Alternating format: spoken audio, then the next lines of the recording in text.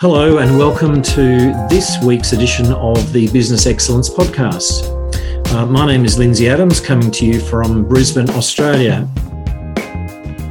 For a value-added extra, excellencepodcast.com has heaps of free resources for you to download. That is excellencepodcast.com. And normally I would have my podcast buddy Rael Bricker from Perth in Western Australia. However, today he is off earning a living speaking at a conference, which is what we do. And so I'm flying solo. And today my guest comes to me all the way from India. I have with me Praveen Shekhar. Welcome, Praveen. Oh, thank you. Thanks for having me, Lindsay. Now, Praveen is an outlier marketer, parallel marketer and raconteur. Unconventional marketing is his forte. When the world moves one way, you need to move the other. That's Praveen's philosophy and work style. As a parallel entrepreneur, he's taken companies from startup to multi-million dollars revenue. And he's an author of 8 books. Man, this guy's prolific. He's the recipient of the American Marketing Association's Emerging Leader Award. That's amazing, Praveen. And I believe you have a new book which is about to hit the shelves called Selling Without Selling. So what's that one all about, mate? Now, Lindsay, you know, as professional speakers, when we work with other speakers or CEOs, and the standard thing that comes in is, hey, how can I sell myself? I can't talk about myself. You know, it's especially where I come from, Lindsay, it is considered a sin. How can you talk about yourself? That's so shameful. So when a whole lot of people started asking me, how are you being so shameless? And I said, listen, I have built my entire career without selling. And they say, oh, come on, you're pulling a fast one. I said, no, that is a secret to selling without selling. And when I started working with the CEOs and teaching that led itself into a talk and a masterclass and a workshop, and now a book on selling without selling. And that's the first of my brand trilogy, Lindsay. Okay. So now, come on, mate. How do you do this selling without selling? Surely you've got to ask for the sale eventually, haven't you? I mean, give us some insight here. Lovely. So let me give an example. If somebody asked me, when I go talk at an association or at a company, I do a very good job. They're not going to call me back immediately, but then they'll say, hey, Praveen, do you have any buddies that you can refer? I said, listen, I can introduce people that are an acquaintance. I can refer people with whom I have a deeper relationship. But hey, I know you, I know the company. You need to invest in relationships. And therefore, here, I'm going to call Lindsay Adams right now. He's a relationships guy. Book him right away. I like it. You see the difference? Yeah, you see the difference between just an introduction or a referral, or I will close the sale. I know what Lindsay's rates are. I picked it up from e-speakers, but he and I are buddies. You got to book him, and I'm going to be on the call until you go ahead and send an email and book him through. You're going to be on the call. I love it. So that's the range of what I call the 7 stages of brand devotion. And Lindsay, I'm a part of your tribe. You're a part of mine. There's so much that you have shared over the last 2-3 years that not only am I a fan of Lindsay Adams, I'm a fanatic. Now, Lindsay is just one member in my tribe. Who else is there like that? Now, if somebody wants something to do with Uncommon Courage or LinkedIn, I will say, hey, there's Andrea Edwards you need to talk to. Hey, I need something on networking. I say, Kerry Phipps from Dubbo, talk to her. So this is not just, it might seem simple. Hey, of course, I connect a lot of people, but they are passive connections. How do you convert the passive connection right through to the stage of a fanatic or a zealot? And that is what I put across as a framework, but also encourage a whole lot of people to invest in multiple tribes. Now, I've got a professional speaker tribe. I've got a marketer tribe. I've got one with entrepreneurs. I've got one on the social work front. And then there are layers that you connect with. And I also talk about the 7 stages of brand devotion, which I have been inspired, Lindsay. Now, there are 2 inspirations I need to quote here. One is from Arabic literature.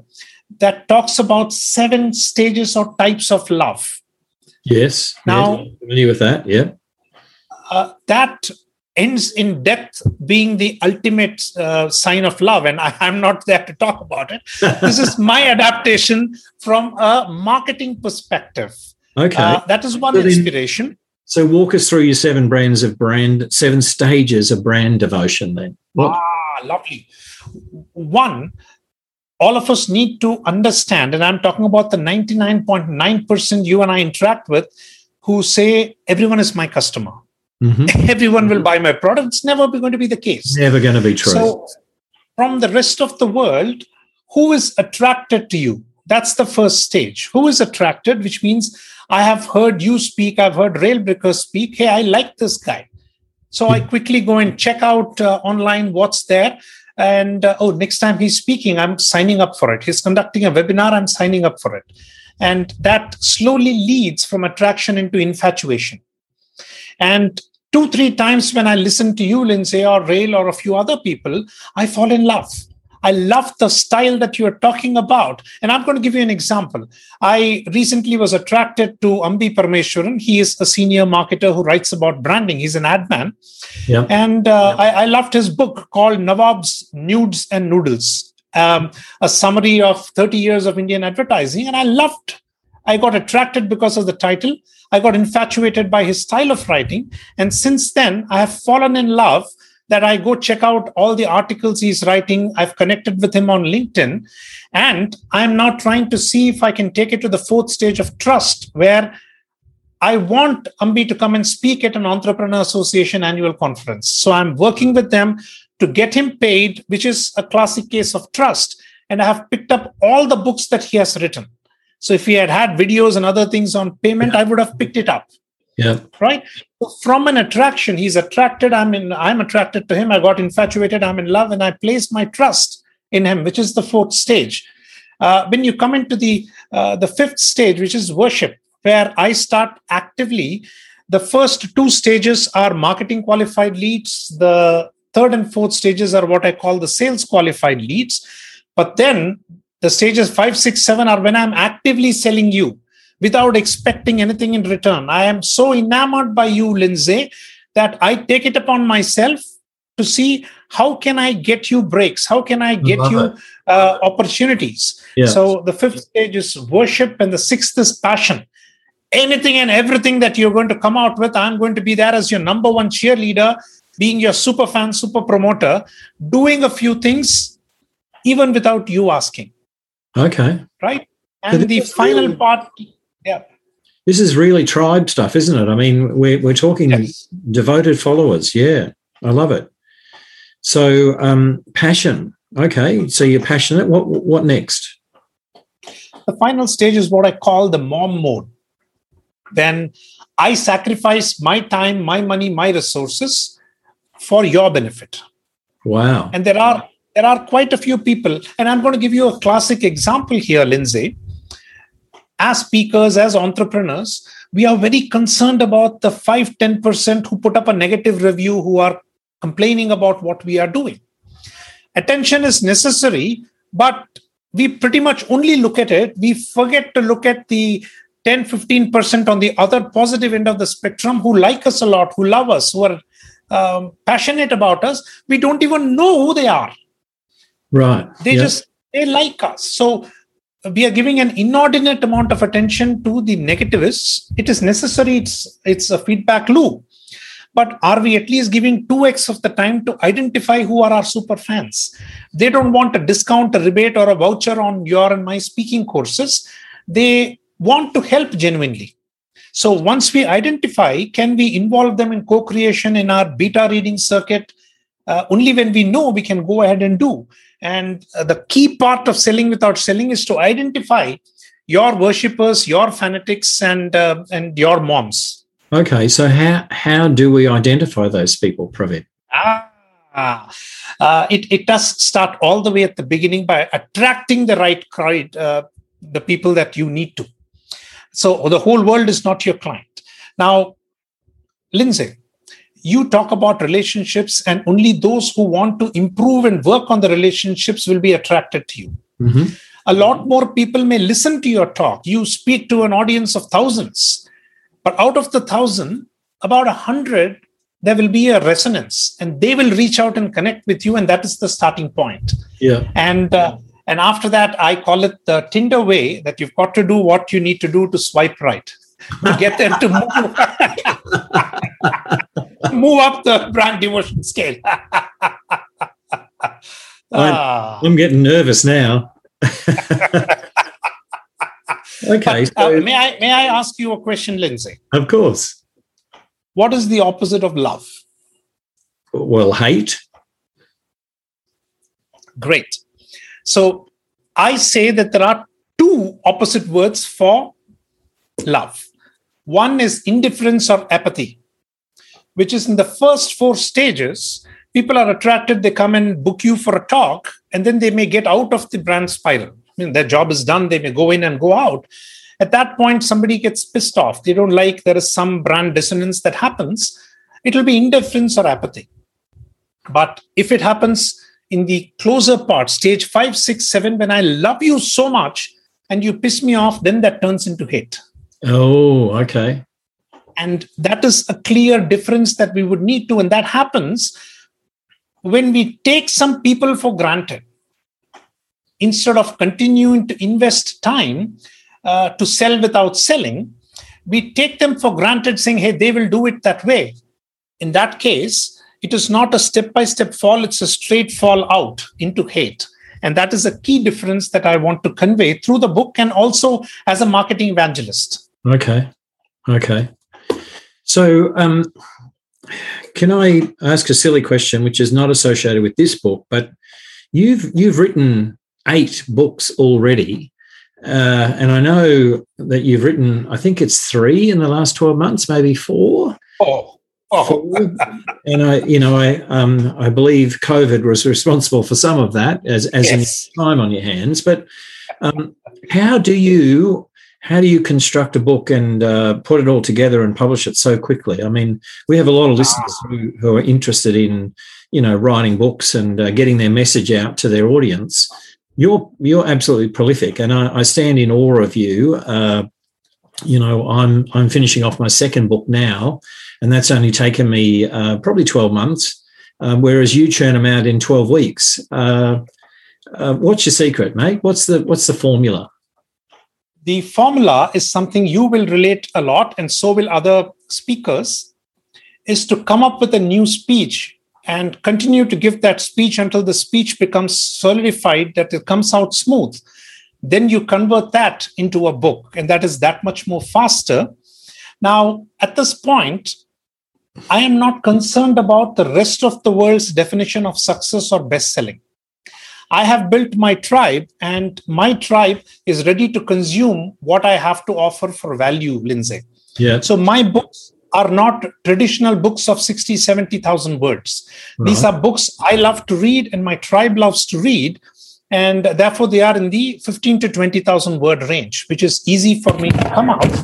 When you look at one speech of 45 minutes, keynote, that gives you enough for 8 to 9,000 words. Okay. But then when you have to write, you have the liberty of explaining concepts a whole lot more. So that kind of doubles it to 16,000 words. Yeah. So what has happened during COVID also is a lot more people wanted newer content, newer ways to approach. And I took up every new talk that came, and some of them are getting converted into books, into courses, into videos, into 1-minute videos for the newer generation. Okay. So book, Lindsay, to me, is just one of the ways in which I can evangelize outlier marketing, which is thinking differently. Yeah. So it's not just about the book then. You're breaking it down into so many other elements that you can use to share your message with your audience. And what happens when you give that talk to a lot of people and you ask for stories related to it, the stories are contributed by the listeners from the audience. That helps out giving real life scenarios and examples. So, circling back now to your selling without selling, I'm assuming that you've got lots of anecdotes and stories in that book then. Absolutely. It actually starts off with a story. It starts off with a love story, Lindsay, of 7 acts. And that's how the book starts, about one person who's in love and what happens. And that is then related and adapted at every stage with business examples. Okay. So we're not getting back into Tinder again. No, we haven't. You frightened me there. So then I guess it's important to actually collect stories as an author, as a speaker, as an expert. So how do you know which story is the best story to use? That's where my ideation and curation team comes in, Lindsay. Okay. That as authors, as creators, as speakers, we try to cram in as much as possible. But when you have what I call my devil's advocate team, they whip it apart. They cut it down to size and bring it down. And a part of my co-creation team includes the past readers of my book and talks. So that helps to keep it crisp. But I took on a book coach several years ago to get my first book out. You might know this gentleman called Kiruba Shankar from India. Oh, yeah. So he was my first book coach, and he put me on a path of daily writing. So every day I write at least 300, 400 words, which means you've got to keep collecting stories. And sometimes some of these stories are absolutely incredulous, that they deserve a book on their own. Would you like one example, Lindsay? Of course. So a sales analyst was sitting in Mumbai from one of the large paint houses. They manufacture paints, and he couldn't figure out that a particular belt of India, in a particular season, there was consistently increased sales of black paint. There was no reason for black paint. Generally, you don't use black paint for anything other than some automobiles. So he took it up. He did what a decent sales analyst could do, took it to his boss, who took it to his boss, who took it to his boss. And they decided to send an observational group to that region without knowing what was happening. So this group drove around the region until they found out that the seasonal spike was due to a farmer's market out there where cattle trading was going on. And that was a particular 1 to 2 week period. Right. But the sale happened 2 weeks before that. And this is not an individual cattle sale, but people buy and sell in batches of 50 or 100. And the black paint sale increased because buffaloes were being painted black to show them young when viewed from a distance, and therefore they fetched a higher price. So you design a product for one thing, the audience or the users go use it for whatever else you look at. So this is a classic nugget of the kind of stories that I collect. This one, of course, is for a different book, but this is the magic of collecting stories, especially as speakers. You know which story to use at what point, but who would have connected a line between increased sale in black paint to the sale of buffalo? Yeah. Isn't that interesting? Yeah. That is very clever, and again, it shows the power of the story, because that, when you read about that, you're never going to forget that story, are you? And that's kind of a dinner party story where you can say, I was reading this book and and share the story of the black painted buffalo. Very clever. I've picked up a lot from other books and sources. To answer to your question about book writing, what do you know about Leonardo da Vinci, Lindsay? Well, he was an amazing painter and an artist, a sculptor. Beautiful. So he got himself trained and exposed to a whole lot of arts and science. So when faced with a problem, he could pick and choose and put it in. Yeah. That's exactly the case with me. Last year, I read 92 books. This year, I'm well on my track to finish 100, of which one is Stock Triggers by Jay Baer, a bunch of books by Seth Godin, and some concepts in fact, the key 5 concept that one gentleman named Lindsay Adams introduced to me a few years ago, forms a basis. And I concur to Seth Godin's school that there are no original ideas, only original combinations. Yeah, interesting. Yep. It's too true. So, Pravin, this book, Selling Without Selling, it's going to be released, as I understand, around the 12th of August. Yes. Where would our listeners be able to get a copy of that? Oh, it is going to be there on Amazon, Apple, Kobe, and everywhere else. The title is Selling Without Selling, with a subtitle of 7 Stages of Brand Devotion. Amazon for sure. And the first week I generally allow for a Kindle Unlimited free download, because you and I are evangelists. We are not looking at making money off the book. We want the message to spread so that it leads to several other connections in tribe building. It will, of course, be available from my personal website, which is pravinsekhar.com. And in fact, if some of them would like to go check out what's going on, what is the work frame like, what is the grid that I'm talking about, how to go ahead. You and I belong to this give it away free and let it spread part. So if they go to pravinsekhar.com/SWS, they can go ahead and download the PDF, look at the video, brilliant, download the PPTs that are there. So Pravin, do you star on that video? Yes, I do. You do? Fantastic. Because today, sadly, we're only recording the audio. We don't get the video, so they won't get to see your amazing handlebar mustache. Ladies and gentlemen, listeners, if you haven't seen a photo of Pravin, you've got to go and watch this video to see this guy's mustache. It is a world beater. Pravin, we're going to have to wrap it up, my friend. It's been such a delight chatting with you. One final question. If our listeners wanted to contact you direct, what's the best way for them to do that? LinkedIn is best, PRAVIN _SHEKAR, or they can email me at outlier@pravinsekhar.com. Beautiful.